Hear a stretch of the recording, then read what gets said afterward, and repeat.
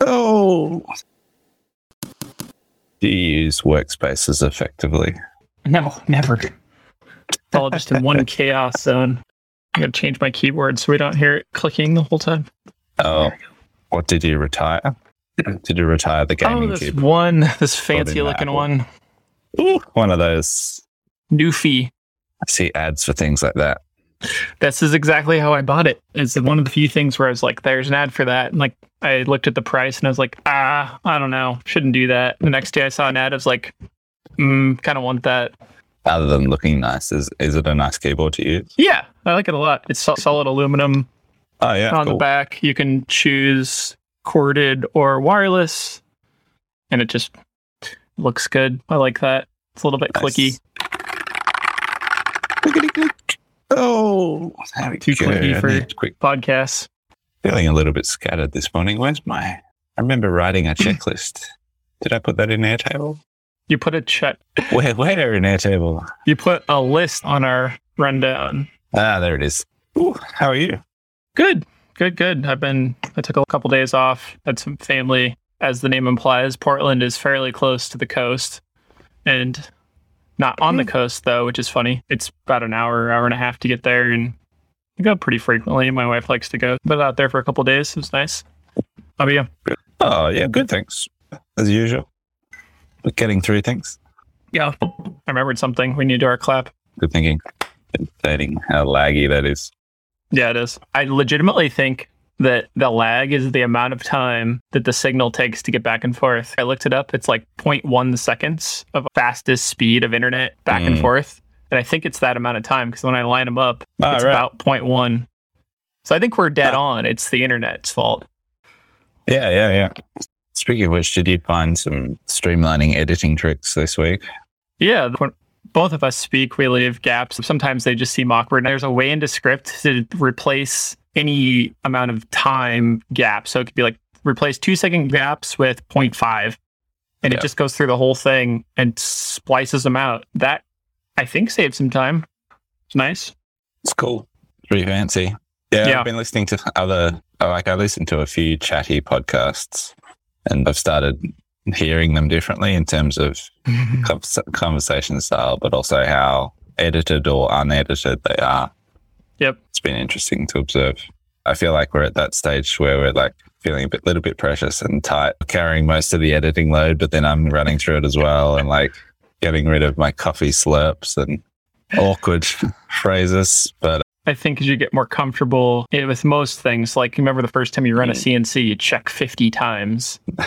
And now it's like, go for it. And I think I'm getting to that place with this where it's like, it sounds mostly good. Yeah. It's episode 10. It's a nice little milestone. Oh, yeah. I was going to tell you. So we have 14 subscribers on YouTube. Watch out. It's growing exponentially, which is nice. Oh, yeah. We had 2 in one day. Awesome. Again, I don't know who has time to watch podcasts on YouTube. So thanks to those people for making the time. Thank you for watching us. Like and subscribe. What's your YouTube count on PDX? What's the subscribers? Yeah. I think it's like 4,700. Excuse me, 4,700. I was just over at my friend's shop and we were yelling a lot because it was so loud. And I was like, that was probably not smart right before this. My voice is a little raw. Warm up. I've just dragged myself out of bed, so I sing badly in the office before turning the microphone on to just try to wake my voice up. I've heard your pre-recordings and they make me laugh every time. Oh, you haven't heard these pre-recordings? Oh, you don't publish them. I don't send you these ones. He trims off that part. It's 4,700 some, which is nice. It seems to kind of trickle. I think YouTube is the only account that I'm aware of that actually the longevity of posts, published things, actually seems to matter.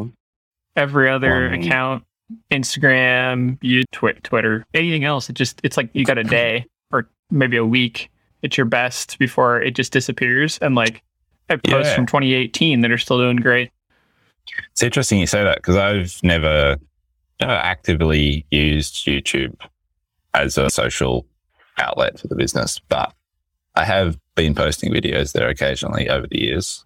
And there are other private training videos that we share internally with a QR or something.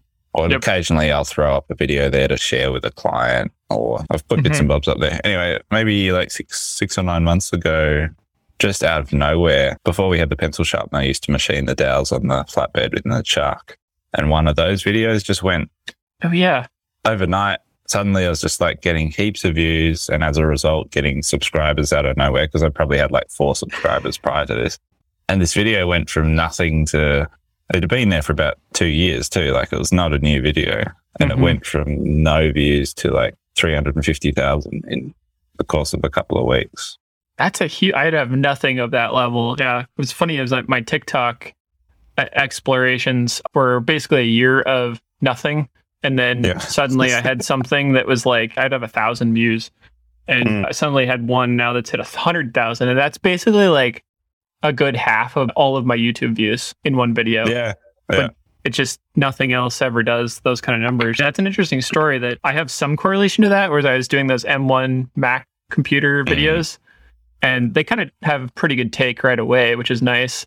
But then I noticed the next time Apple did their little presentation, let's talk about the next computers, big spike. It's like people were going to search, and I was like, this is weird seeing it in live, like real time, seeing it happen. Yeah, interesting. I'm a bit of a sucker for those videos, I must admit. What's your DD breakthrough?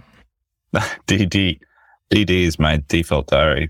Oh. Had a bit of a win, and I kind of feel weird talking about it because it feels too soon, and maybe I'll jinx myself by talking about it too soon, but I'll talk about it anyway. Talk about it. The default diary has been a really useful tool for managing my time, and the bits of it have been super effective. Like, my quoting block has been very powerful.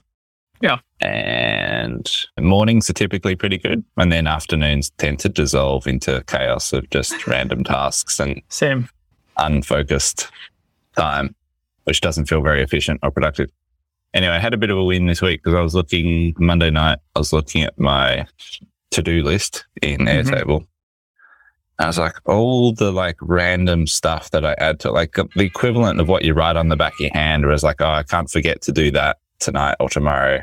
All of that stuff was like stacking up at the top of the list and completely obscuring all the like important stuff that had fallen off the bottom of the screen. All the urgent was overriding the important, so to speak. I was like, this is not working. I'm not getting through any of these minor urgent things, but I'm also not seeing the important stuff. I refiltered it all in Airtable, and I've now just got views for each time of the day. So like, when yesterday morning I came in, I was like, cool, I've got R&D slot, and I set up some automation. So I get a Slack message at 6 a.m. saying R&D time starts now, and just kind of reminding me of the value of that time as well, like a couple of little notes in there. And so then I click into a view in Airtable, and it only shows me R&D tasks. And then at 8 a.m. my production time starts, and I click on the production view, and it only shows me production tasks. And it still has those little urgent things that are filtered through, like there might be some random little thing I need to do, but I'll do it in my production. And I just found that super powerful yesterday. I got through so much more efficiently. And even little things, finding a receipt for Sarah, which had been on my to-do list for like weeks. I was like, cool, I'm in that sort of general admin zone now. And like, there's a whole list of these little tasks, but they look quite achievable because they're filtered, and I'm not seeing R&D and production and marketing all at once. And so my time was much more focused and effective. And I think the other thing for me is trying to make every day as consistent as possible. I'm terrible if there's things on my list which only happen on like Tuesday afternoons, because I get to Tuesday afternoon every week and there's always something else that's kind of distracting me, whereas I'm trying to format it. So like, even if it's only half an hour, it happens every day. So I can get to those things consistently and form a habit. Work in progress, but felt really good. I love when I answer with the kind of funny that you bring that up. I mean, I think we're similar. I told my wife I'm always feeling like I'm trying to change myself with these kind of things. When you brought up the whole default diary, it hit me in a time where I felt nothing was scheduled in my life, and so I've been experimenting with that. I think I've let it go. I've been scheduling what I do during those times, but I've had this calendar set up where I kind of modified a version of yours, but I really enjoy the one aspect of it. Like you said, in the morning when I get here and nobody's around, I do the whole R&D thing, and I like look forward to that so much. over the rest of it. And sometimes I executively choose to let it go through the rest of the day. Most of my day is just like, I'm just going to keep doing R&D because we need this done. That's good. I find often I'm bad at like trying to organize what I'm doing in each of those blocks in advance. Yes. The difficulty I was just noting while you were writing, I found this with any type of task system I've used over the years, the amount of time I need to enter it in and organize it is kind of inversely proportional to like how useful it is, or if I'll do it, or if it'll be clean. It's hot there in the desert, but it's clean. It's clean. And so I was curious, like, do you think what you're doing is sustainable, or do you have problems with that where it's too much effort to kind of keep up the system that makes you useful? Yeah, that's a great point. I think I've always struggled with maintaining or being consistent with systems. Like I've always migrated from one list system, one app to another pretty haphazardly, or no, pretty regularly. I've never been loyal to one thing. I used Workflowy for a really long time, but now Workflowy's been superseded by Airtable, and I've got this graveyard of like, must be tens of thousands of notes and ideas in Workflowy that's just kind of an archive now, and I don't know if I'll ever get back to that. I feel really weird about that cache of ideas sitting there, potentially never to see the light of day again, but I think that's just the reality. And then I've got the same thing in Apple Notes. Before I switched to PC, I was using Apple Notes as my primary to-do system, and it's an archive there as well. Don't know. I think what I've got working at the moment is good, but it does take work to keep up the system, and I'm constantly fiddling with it. And is that time better spent fiddling with your list system or just getting out there and doing stuff? Yeah, exactly. I have the exact problem. We made a whole Airtable base for the NACWall development, and I'm thinking to myself, when we're doing it, this is going to be amazing. I've set up so many of these, and they're always this kind of mishmash of ideas until we finally realize how we're going to use it. This time I was like, I know exactly how we're going to set this up. It's really clean, but there's something odd about it where, I mean, at this point, it's just basically me, that maybe Ricky a little bit had been working on it, but when we had a couple other people, we would talk about it. We'd have meetings. We'd put in all the things we're going to work on, and then nobody would touch it. Yeah. There's something about the way that it like was set up. It was too organized or something, or I can't even describe it, but I have Slack notifications every day that's literally shaming me. That's like, you got 0 NACWall things accomplished today. And I still don't accomplishments. Awesome. do anything with it. And it's so frustrating. I have the same issues, and I do the same thing where I like jump from system to system. And I don't know. I don't have any answers, but I think I would ride the high of it feeling productive and take that as long as it can if it was me. Yeah, it's trying to form a habit. I think that's probably the most important thing. Yeah, I do the same thing by making new lists and new Airtable bases of maintenance or product development, but it's so easy for those things to get lost or just not seen on a daily basis. And then you're like, I wrote a list for this somewhere. I think, where is it? I love that about Workflowy. That was one of my favorite parts, is this exact thing that I think I'll probably live with my entire life. I'll find one list system too much. It's too much to look at or whatever. And I'm like, I have all these new ideas and I know about myself, but I need to dump them out. So I'll just make a new node and Workflowy, hide all the rest, dump it all out there. So I've got like duplicate ideas everywhere. Yeah, same.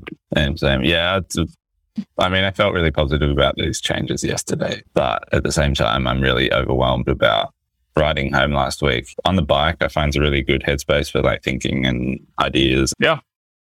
But I'm a little bit overwhelmed by just like how many ideas I have that I want to execute on and like what to do about that. Like my to-do list is constantly overflowing with things that I want to action or interesting ideas or, prototypes or techniques I want to try. And there's no way I'll get to all of it.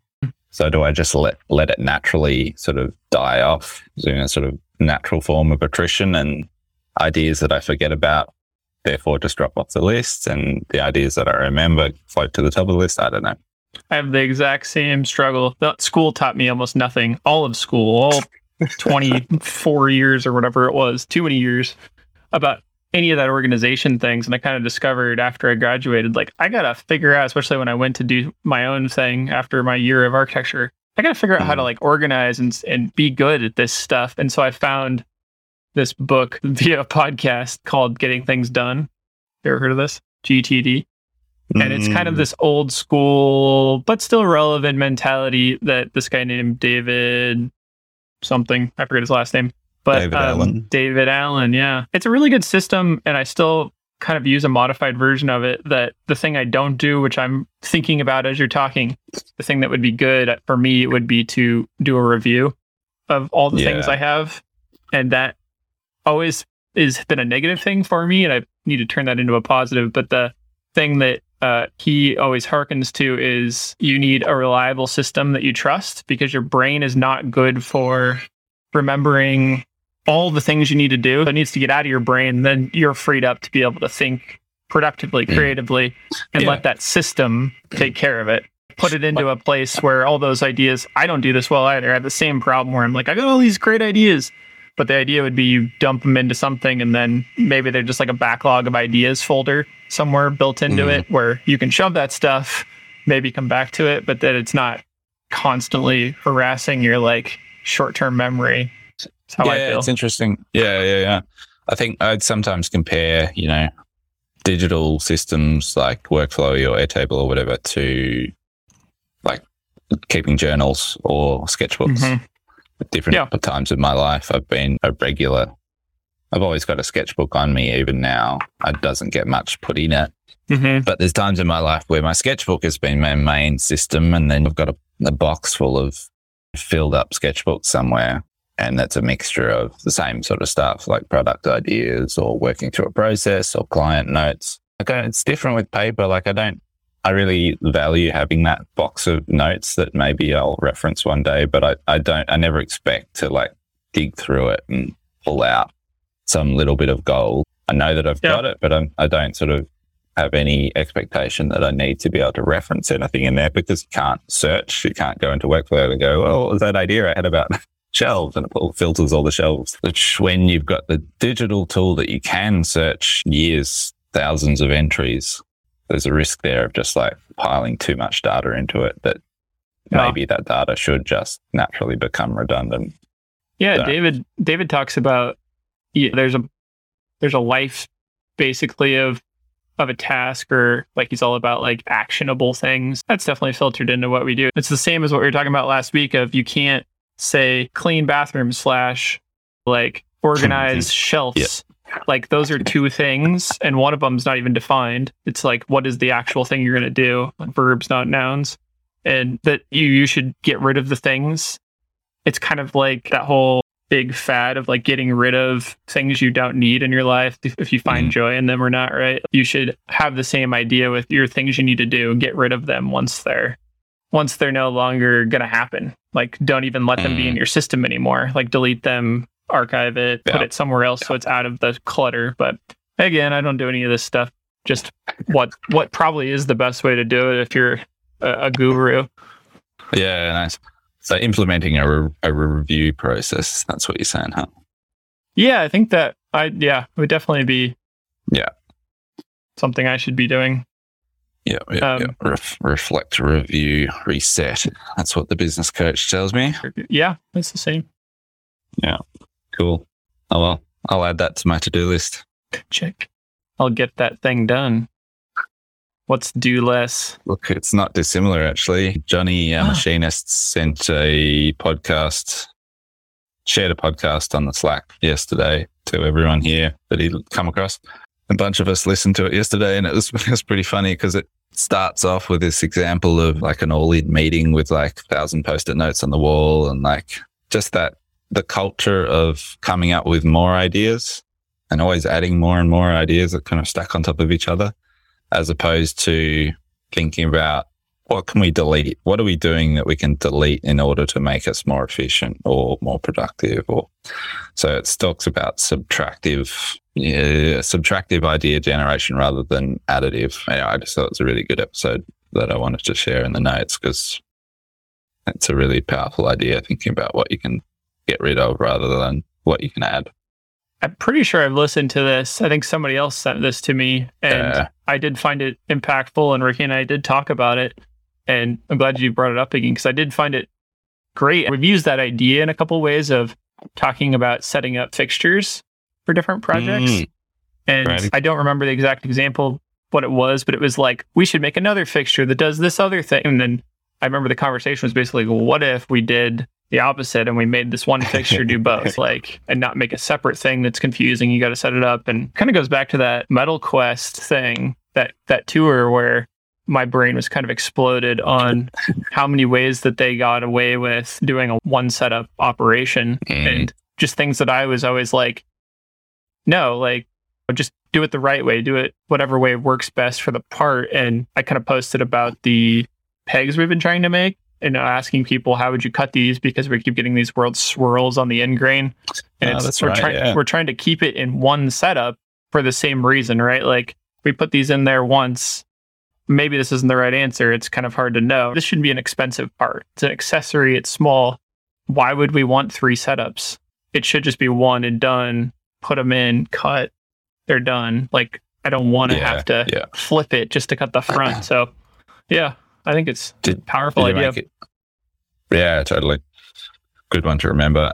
What happened with the swirl pattern? Did you resolve? It hasn't gotten back to the machine yet, but Ricky went through. We got a bunch of good suggestions. One person, I don't know if you've ever seen these before, suggested a spindle-mounted oscillating sander, which is super cool. And it actually is like a random orbital oscillating. I still haven't found out the price, but they make them in, I want to say, 75 mil up to, like, I don't know. For us, it'd be like a 5-inch sander. I don't know what that is. I've seen them on 5-axis machines. You saying you could put one on your HSD? Really? Yeah. Just goes into a collet, I believe. But I've only seen videos. Are you running ISO 30 tooling? Mm-hmm. Yeah, mm-hmm. Wow. Good suggestion for other things too. I don't know that it would be a great fit for this. But part of the struggle with that part is we want a nice little chamfer at the end of it. And so anything we do after the machine, you can't really get that chamfer back in a good sense. Yeah. Is the sander driven by the spindle, or is it driven? Wow. Yeah, it's really cool. Send me a link. I found that somebody had sent me the manufacturer, and it's one of those silly companies where they give you no information on how to buy it. It's just like, here's a thing. Here's a video. Speaking of toys, I'm going to a tool show tomorrow. Oh, man, it's kind of, I think it's Australia's equivalent of your IMTS. I was wondering. So cool. That'll be tiny compared to monstrosity. Is it called AMTS? No, I can't remember what it's called. It's quite confused in terms of its branding. It's got multiple titles. So I don't know what it's called. Anyway, flying to Sydney in the morning. Bit of a jaunt. That'll be fun. And I was telling Sarah, she was like, why are there flights in the calendar on Friday? I was like, I'm going to Sydney to a tool show. So like, right, cool. I'm going to go down to some dodgy shop and put a fraudulent transaction through on the company credit card so it gets cancelled for the weekend. Oh, boy. She knows me too well.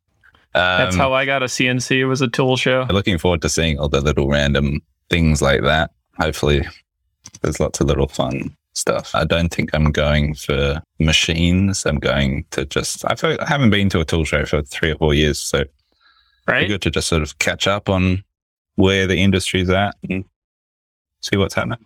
The IMTS is pretty tempting. I haven't even looked at costs of anything, but I need nothing, right? But I would like to see people and, like you said, see what the industry is doing. I put a link to that oscillating head sander. It's pretty cool. Oh, it's much simpler than I expected. Yeah, just pretty. I almost don't trust it. Like it wouldn't be balanced or something. You can make one of those. I know. That's super simple. Wow. Okay, cool. Yeah.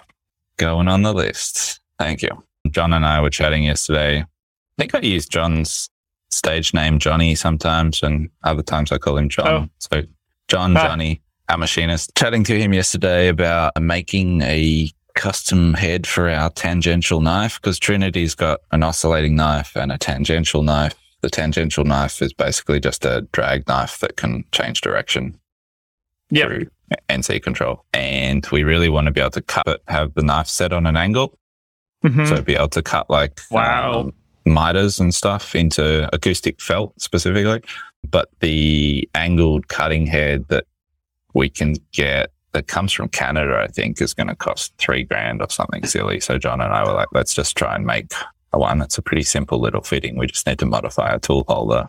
Chatting to him yesterday. So yeah, it's nice to see that example of the sander and how simple it is, because yeah, I think we're going to try and machine and make a little angled, like something that we can set the angle on and maybe have 2 or 3 of them. So when we're doing a job, we've got different miter angles in the same sheet. We can just do like a tool change with a manual tool change with the tangential, but still just be able to come back, put in a 45-degree miter and then come back and do a 22.5 or whatever. Mm-hmm. That'd be really so cool. That'd be a fun little project. And John's machined a few aluminium projects now, so he's kind of wrapped his head around machining aluminium on the routers. And, it seems like you guys have no issue with aluminum at all. No, that's good. That's good. There's only one tool I found that does a great job.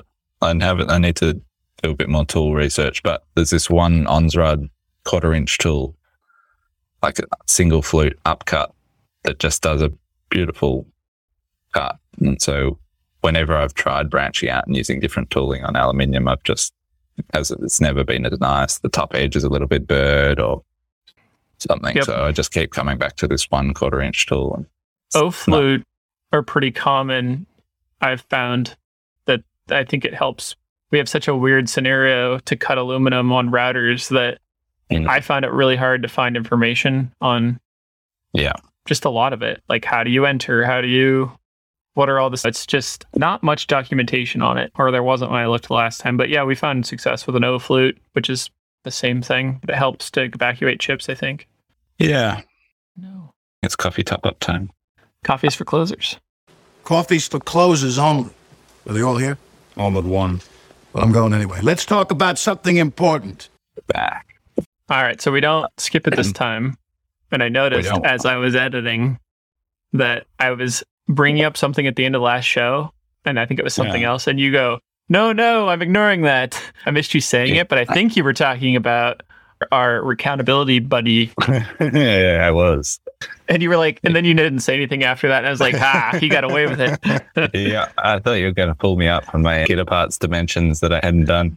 Writing in before the podcast last week, I was like, what's the time? I've got 20 minutes. I'll try and bash out some progress on the, but no, I didn't get to it. But I have made progress. I can, pleased to report that I worked the NUMI calculator pretty hard this week, and 90% there on the new logic for the lengths of the vowels and how the shelves relate to each other. I had an interesting meeting with a developer actually about the online configurator that we want to build for Kitaparts. Oh, yeah.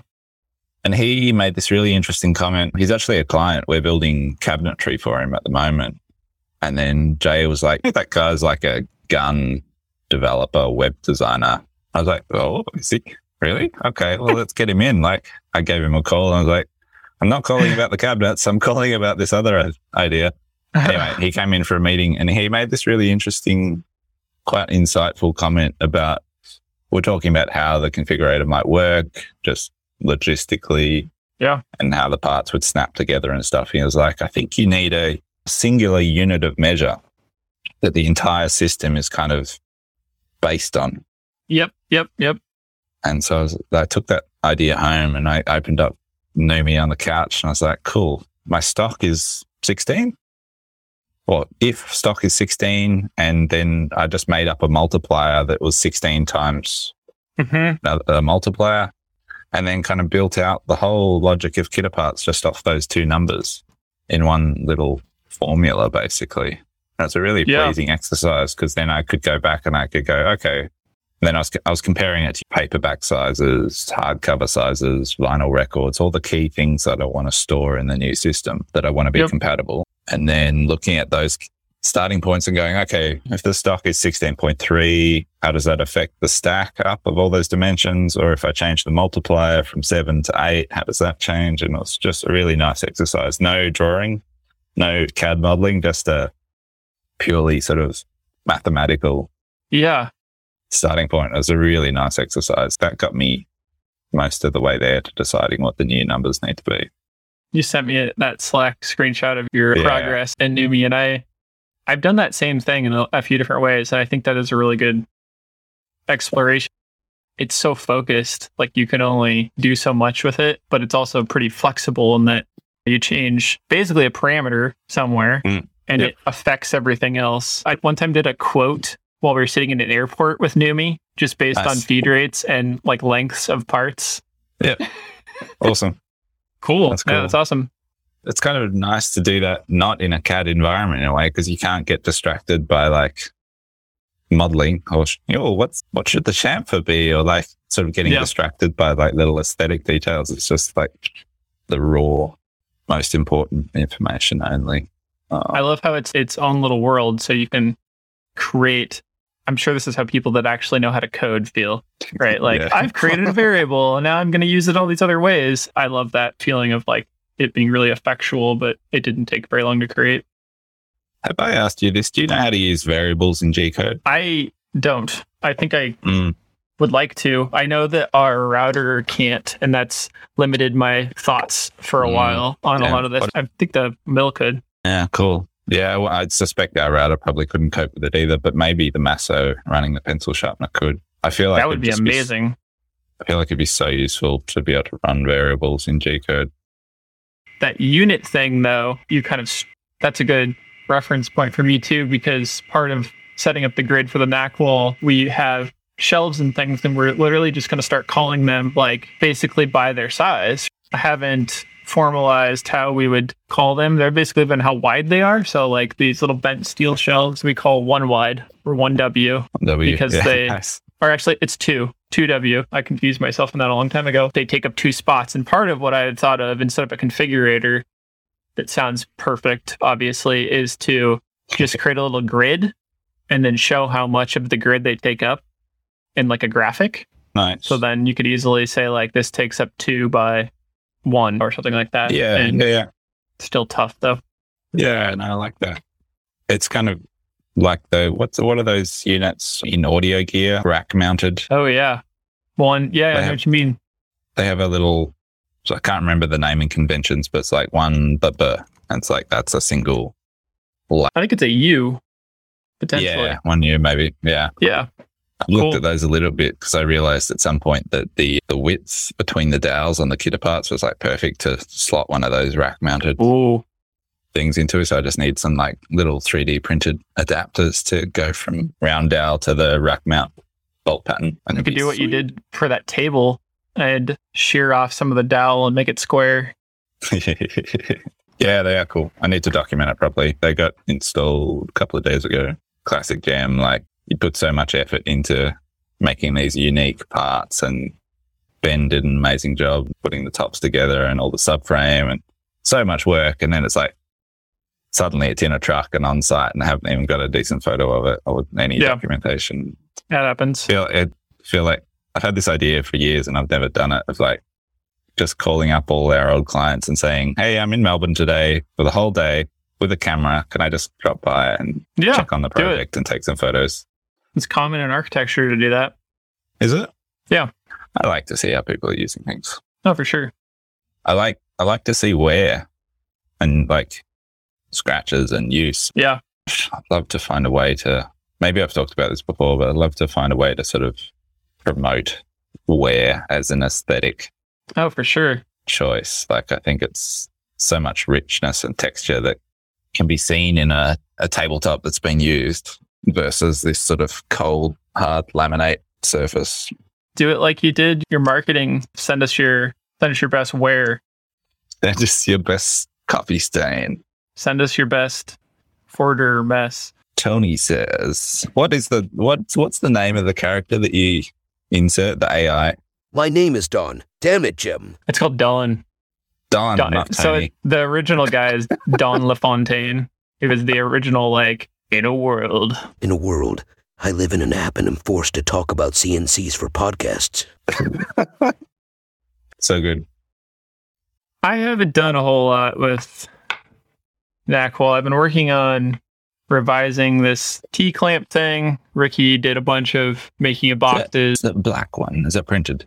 Yeah, it's an old printed one. This is not new, but I just play with it on my desk. Not black anodized. No, I'm getting close. I have the setup basically figured out. We have this one burr area on this thing that doesn't show on this, but you can't perfectly run the round over next to that. So then it's super sharp. I kind of have an idea on how to do that now. Tumble. And we started to buy material for that photo shoot to start building the setup kind of wall for it. Kind of spent a lot of my time otherwise fixing the printer, the Prusa, which I wanted to kind of bring up too, because I was dreading that, but it also turned out to be really good because I realized in the end, this is exactly why you buy a Prusa, is they have easily the best documentation I've seen of any company in terms of like how to repair something, how to tweak something. They have like color-coded, arrowed, step-by-step photos on their website that you can just scroll through on your phone and fix, and all their parts are like easily available. And you do have to sometimes buy stuff from, where are they from? Czech Republic, yeah. I just saw they just had an event. I was watching this video where they've acquired a company in the United States. I think it's called Printed Solid.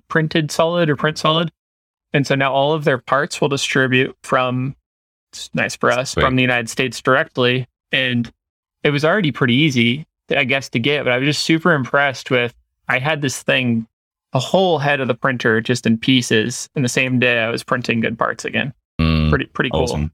Yeah. Super cool. Yeah, it's definitely an upvote for Prusa. Yeah. You've tangented away from... I did. Most conveniently. I was going to ask you, like, if my locking in my dimensions is my biggest hurdle, well, currently, what's your biggest sticking point to getting Knack on the market right now? I think I'm really frustrated by the kit thing. I've been bringing that thought you had last time of just don't overthink it, throw it together. And I like that, but I haven't allowed myself to just throw it together. So I've been trying to think of what's the simplest way to go about this. Like, do I just throw it out there and see if people can build their own kits? Or I don't know. Yeah, I've definitely overcomplicated that part. And obviously the hurdle of doing a photo shoot is there, but I'm not as concerned about that as I am trying to finalize what's purchasable. Like, what is the thing you can purchase? And I think the kit is the way to go. I think it'd be pretty tough to try to buy the right amount of stuff that's on it. I think that's tough, unless we make like the best pictographs ever. Yeah, I think you're onto something with the naming convention of the accessories. Like, if the names of those can help inform how much space they take up without having to scroll down and look for a dimension or something silly like that. Yeah, I can still think though, like if you did a shoot with a whole bunch of different accessories with different things going on, I still think just like a basic kit with whatever, I'm just looking behind you at like, what would I want on one? I would want a panel. I'd put a panel just here on my wall if I didn't have a threadboard that was going to go there. And I would want 4 shelves and a whiteboard. That's probably it to start. Like just a simple thing, and maybe a plant holder and a bag hook. And that would work perfectly for that. So maybe I'm not the target market. Like I can sort of think through clearly what I want to do with it, but maybe that's unfair. Like maybe everyone, can do that easily enough. If you show 4 or 5 photos of different configurations, I think that visual inspiration should be enough for most people to go, oh, cool. Yeah, I'll get that shelf and these accessories and that hanger, and that'll do me to start with. Yeah. Some of that challenge, right, of I think the power of the product is that it's modular, right? And that you can rearrange, you can choose all these different options, and making it be forced to only kits to start is kind of contrary to that. And that's honestly because of the limitation of how it feels like it would be difficult to shop for it. But I take the point though of with enough examples, maybe if they're keynoted or something well enough that you could just give people examples that they could make a build and somehow put that in their cart. I guess if it didn't work, maybe we check them before we ship them or something and just say like, hey, this doesn't quite work. But yeah, I've been struggling too much with that, and it's definitely not good. I think I'm limiting us from being able to move forward. I think still having a kit as the starting point is essential, though, because I think, in my experience, there's a lot of friction in having to build the kit from scratch on someone's website. And so if you just click like, start a kit, and that drops in just kind of the bare minimum, and then you go, cool, that's got that and that, sweet. But I want to add a cabinet, or I want to add 2 extra shelves. For sure. I think that's going to remove a lot of friction in my mind, just getting started, rather than sort of being, no one likes a blank page, right? What's that great quote? Like the tyranny of the blank page or something. Like you've got a new pen and a beautiful piece of paper. It's like, what's the first thing I'm going to put down? Yeah. I'd be closing that shopping cart pretty quickly if I had to sort of start from scratch and decide. Well, yeah, you definitely have to get, I mean, you could probably relate to one of the challenges I find with not starting with a kit is, how do we calculate shipping? How do we just kind of like blank rate it and just guess? Because like one of the products, for example, the slider cabinet, we can throw smaller products inside of it. And then if those go together, that drastically changes the shipping price compared to if we have to ship, I don't know, something else. So maybe it just needs to be more of a mess to get going and refine it as we go. Just get it wrong. Like, just make stuff. So what if you like lose some money on shipping the first few orders? Like, then you refine and get it right. For sure. That's a good thought. Yeah. The thing I've imagined is to do the product in like elevation drawing and then show it in the context of the board with the grid, and then basically show how much it overlaps. Each one of those, as you're starting to add it, you could, maybe it's just mentally, but you could at least see, oh, this takes up that, and to potentially use this idea of wide and tall, like it's 2 and 2, so that you could amass, or maybe we make a printable thing so you can draw it yourself. Ooh, that's not a bad idea. Paper cutouts. Ooh. You print an A4 page and you cut out the accessories, and then you can arrange them. I like that. That's way cute. Cheaper than a developer. So much cheaper. Shut up. You just made me feel a little bit sick saying that. You could do the same. No. Here's what we do is we make die cut stickers that we send to people. That's an idea. We just made our money for the week, I think. Yeah. I think so. How's your text sniper use? Oh, it's fun. I wasn't convinced that I'd find it useful, but I've found lots of uses for it. Yeah. I think your example of being able to snip the text out of a messy purchase order and just drop it straight into Airtable or Xero has been the most useful function. Yeah, a lot of websites, right? That's the original great use, which Macs can do, but I find this is way easier and faster. I'm sure it'll be superseded at some point, but it was like a $7 thing. And yeah, I like it. What's on for your afternoon? We are currently printing Baby Pants version Hotel. And Hotel. I was using that stupid naming mechanism, and I didn't even know that Hotel was H, but I like it. We are, let's see where we go here. We are not too far. Cool. It's like an 11-hour print. I cranked up about 20% faster than it should be going. So we'll see if that makes any problems. But I did test today, which I'm kind of excited about. There's 5 horsepower and 10 horsepower spindles that ShopSaver sells. And my friend Dennis has 10 horsepower, and I tested our little assembly on it, and it works better than ours, actually. Wow, fantastic. So that's a pretty good success. The ES919 is the 10 horsepower, and it works. It's the same fitment. And then part of the constraint of the front is actually less than our constraint. So it should work great. Yeah, nice. Cool. It's been in regular discussion here.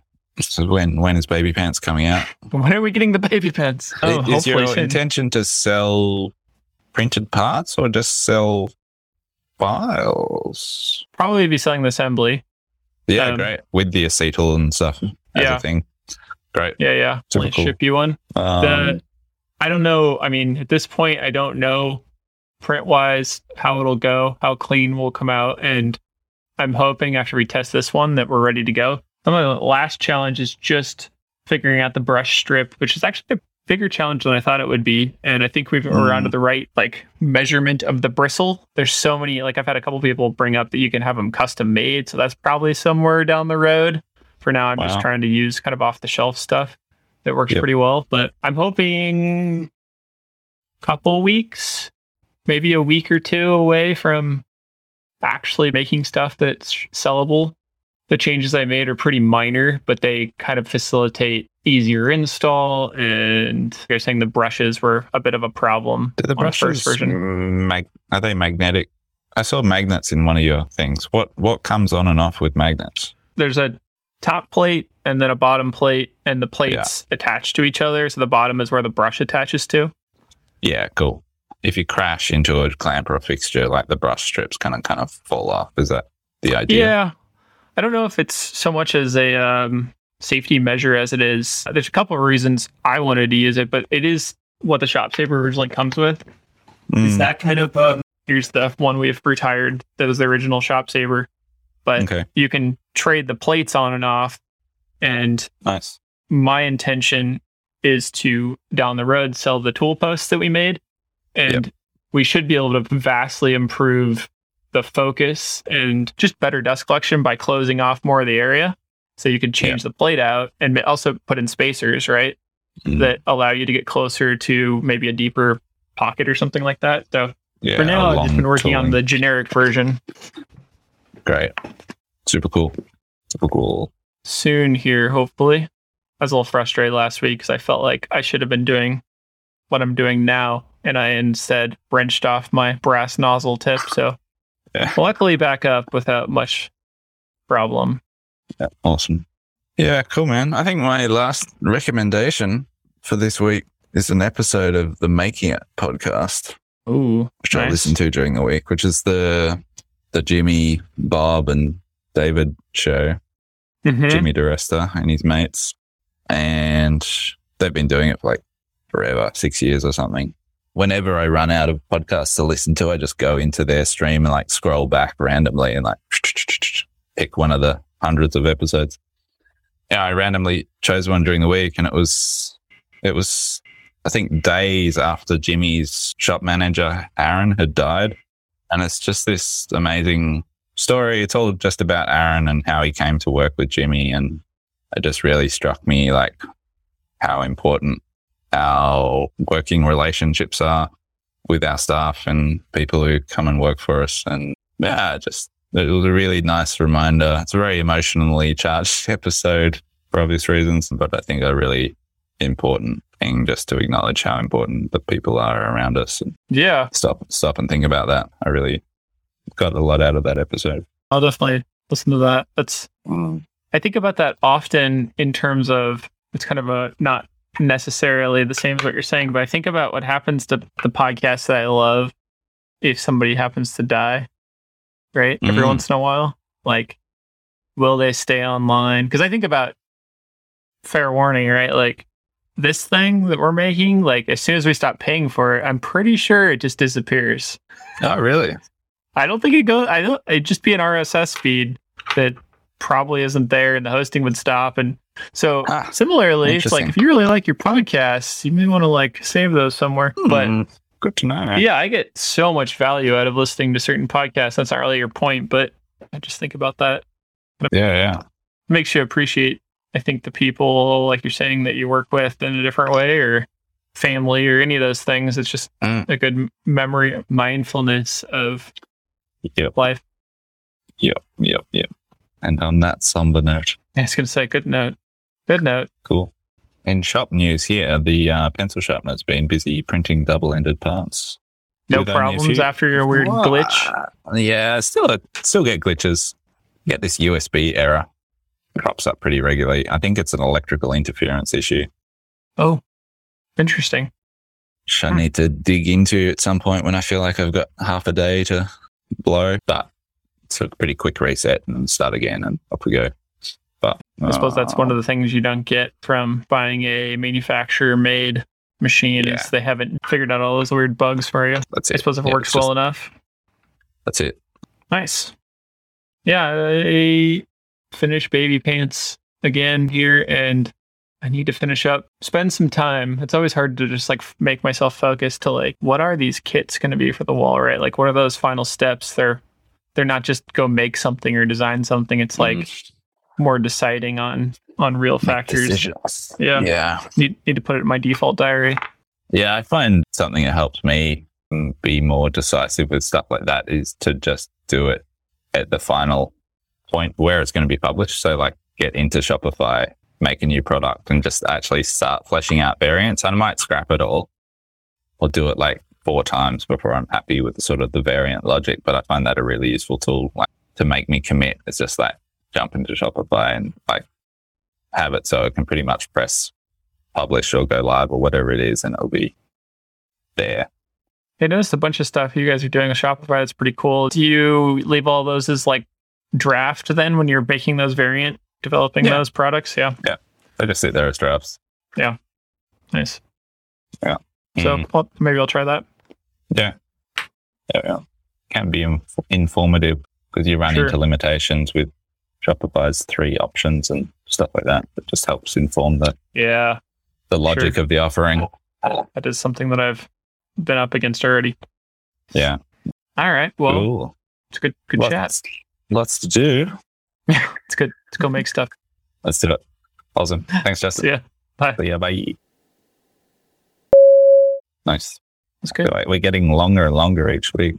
Yeah, a little bit. It's funny because it'll be like an hour 10 like it is now, and somehow they end up being 42 to like 49. Yeah, I've been amazed how consistently nice the edits have ended up being.